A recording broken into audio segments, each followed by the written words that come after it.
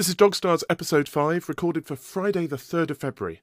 Mr. Max and I are talking about the moon, which is visible, well, every month. Let's go! Hello, and welcome to a rather lively and energetic walk. My co-host and I, Mr. Max here, had rather a late night with friends last night, and so he refused a long walk this morning, so he's got bag loads of energy, and we are devoting that to checking out every tree in North Oxford that's ever had a pizza box near it, in the hope of finding some more food. I was going to say he's a bit skittish, but then I realised I could blame that behaviour on the nearly full moon that's in the sky. There's a long folklore history of people blaming their own behaviour, changes to human behaviour, changes to the behaviour of animals, on the presence of a full moon. There's not much actual evidence that anything in particular happens, but I suppose it's convincing. The night does feel different out here under a moon, and it's a waxing gibbous moon at the minute, heading towards full. Gibbous, by the way, is the word for a moon that's between half and full. It comes from the Latin word for a hump, and so it's this curved appearance that gives it its name. Nothing to do with gibbons, as I thought when I was a kid. But I always think, looking at the moon, how remarkably varied its surface is. We've got these dark patches, which people have called seas for centuries, and then the brighter areas, which we now know are mountainous highlands surrounding those flat plains. You all right, mate? Okay? Yeah, good boy. Good boy. Here you go. Touch. Good boy. Yes. We've got these differences in the surface. For example, if you look up in the northern hemisphere, look at the moon, and you see there are 3 joined seas over on the right.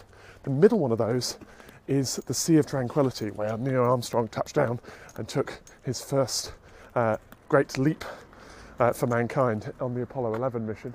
But what's odd is that when the era of space travel was getting going, and the Russians first and then the Americans sent probes around the far side of the moon. No, don't eat. He's found a bin. Don't eat that. Come on, let's go. And when they sent probes around the back, they discovered that the seas are a feature only of the near side of the moon. You don't see these dark areas on the far side. So there's a scientific mystery. Why should this be? And there are a couple of theories, both of them linked to what happens just after the moon forms. So the moon formed, we think, when something the size of Mars hit the early Earth. And when that happened, the leftover material formed the Earth and the moon.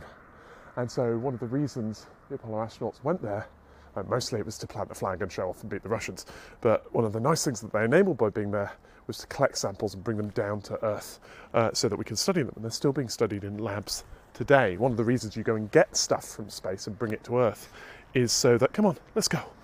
Come on, let's go. Come on.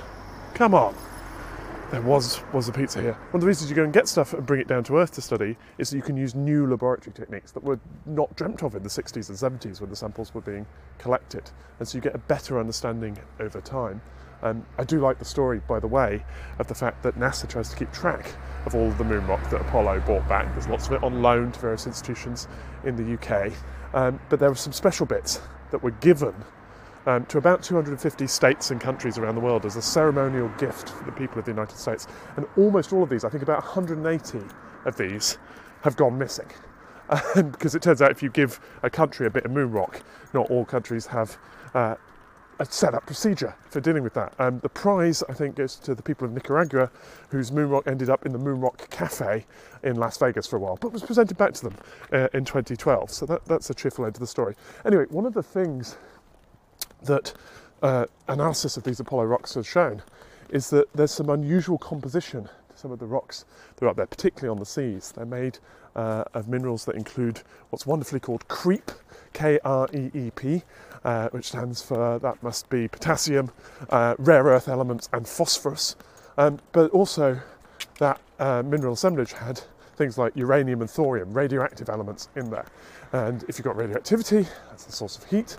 And so the idea that came out a few years ago, come on, let's go. The idea that came out a few years ago was that if you've got more of that stuff on the near side of the moon, for some reason, then it would have been easier to melt the ground, and that's why you get these volcanic plains that you don't see on the far side. But there's a simpler idea, which came out I think in 2015, my group of researchers, including my colleague Stein Steigensen, edits the same journal as me, which is just wonderfully simple. So you form the moon, and then you've got a near side and a far side, and the difference between them is that the near side is pointing at the Earth. And so if you've got the Earth, which is just formed after this collision, it's hot, it's volcanic, it's a source of heat.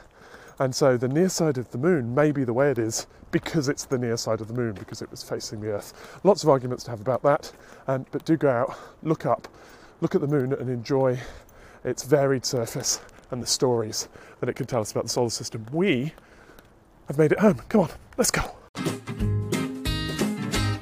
Thank you for listening. You can find us on Twitter at DogStarsPod and drop us a line at dogstarspod@gmail.com. Do let us know if you've been on your own walks or spotted anything in the night sky. I'm Chris Lintott, he's Mr. Max, and this was Dog Stars. Thanks to Ellis Partman for production.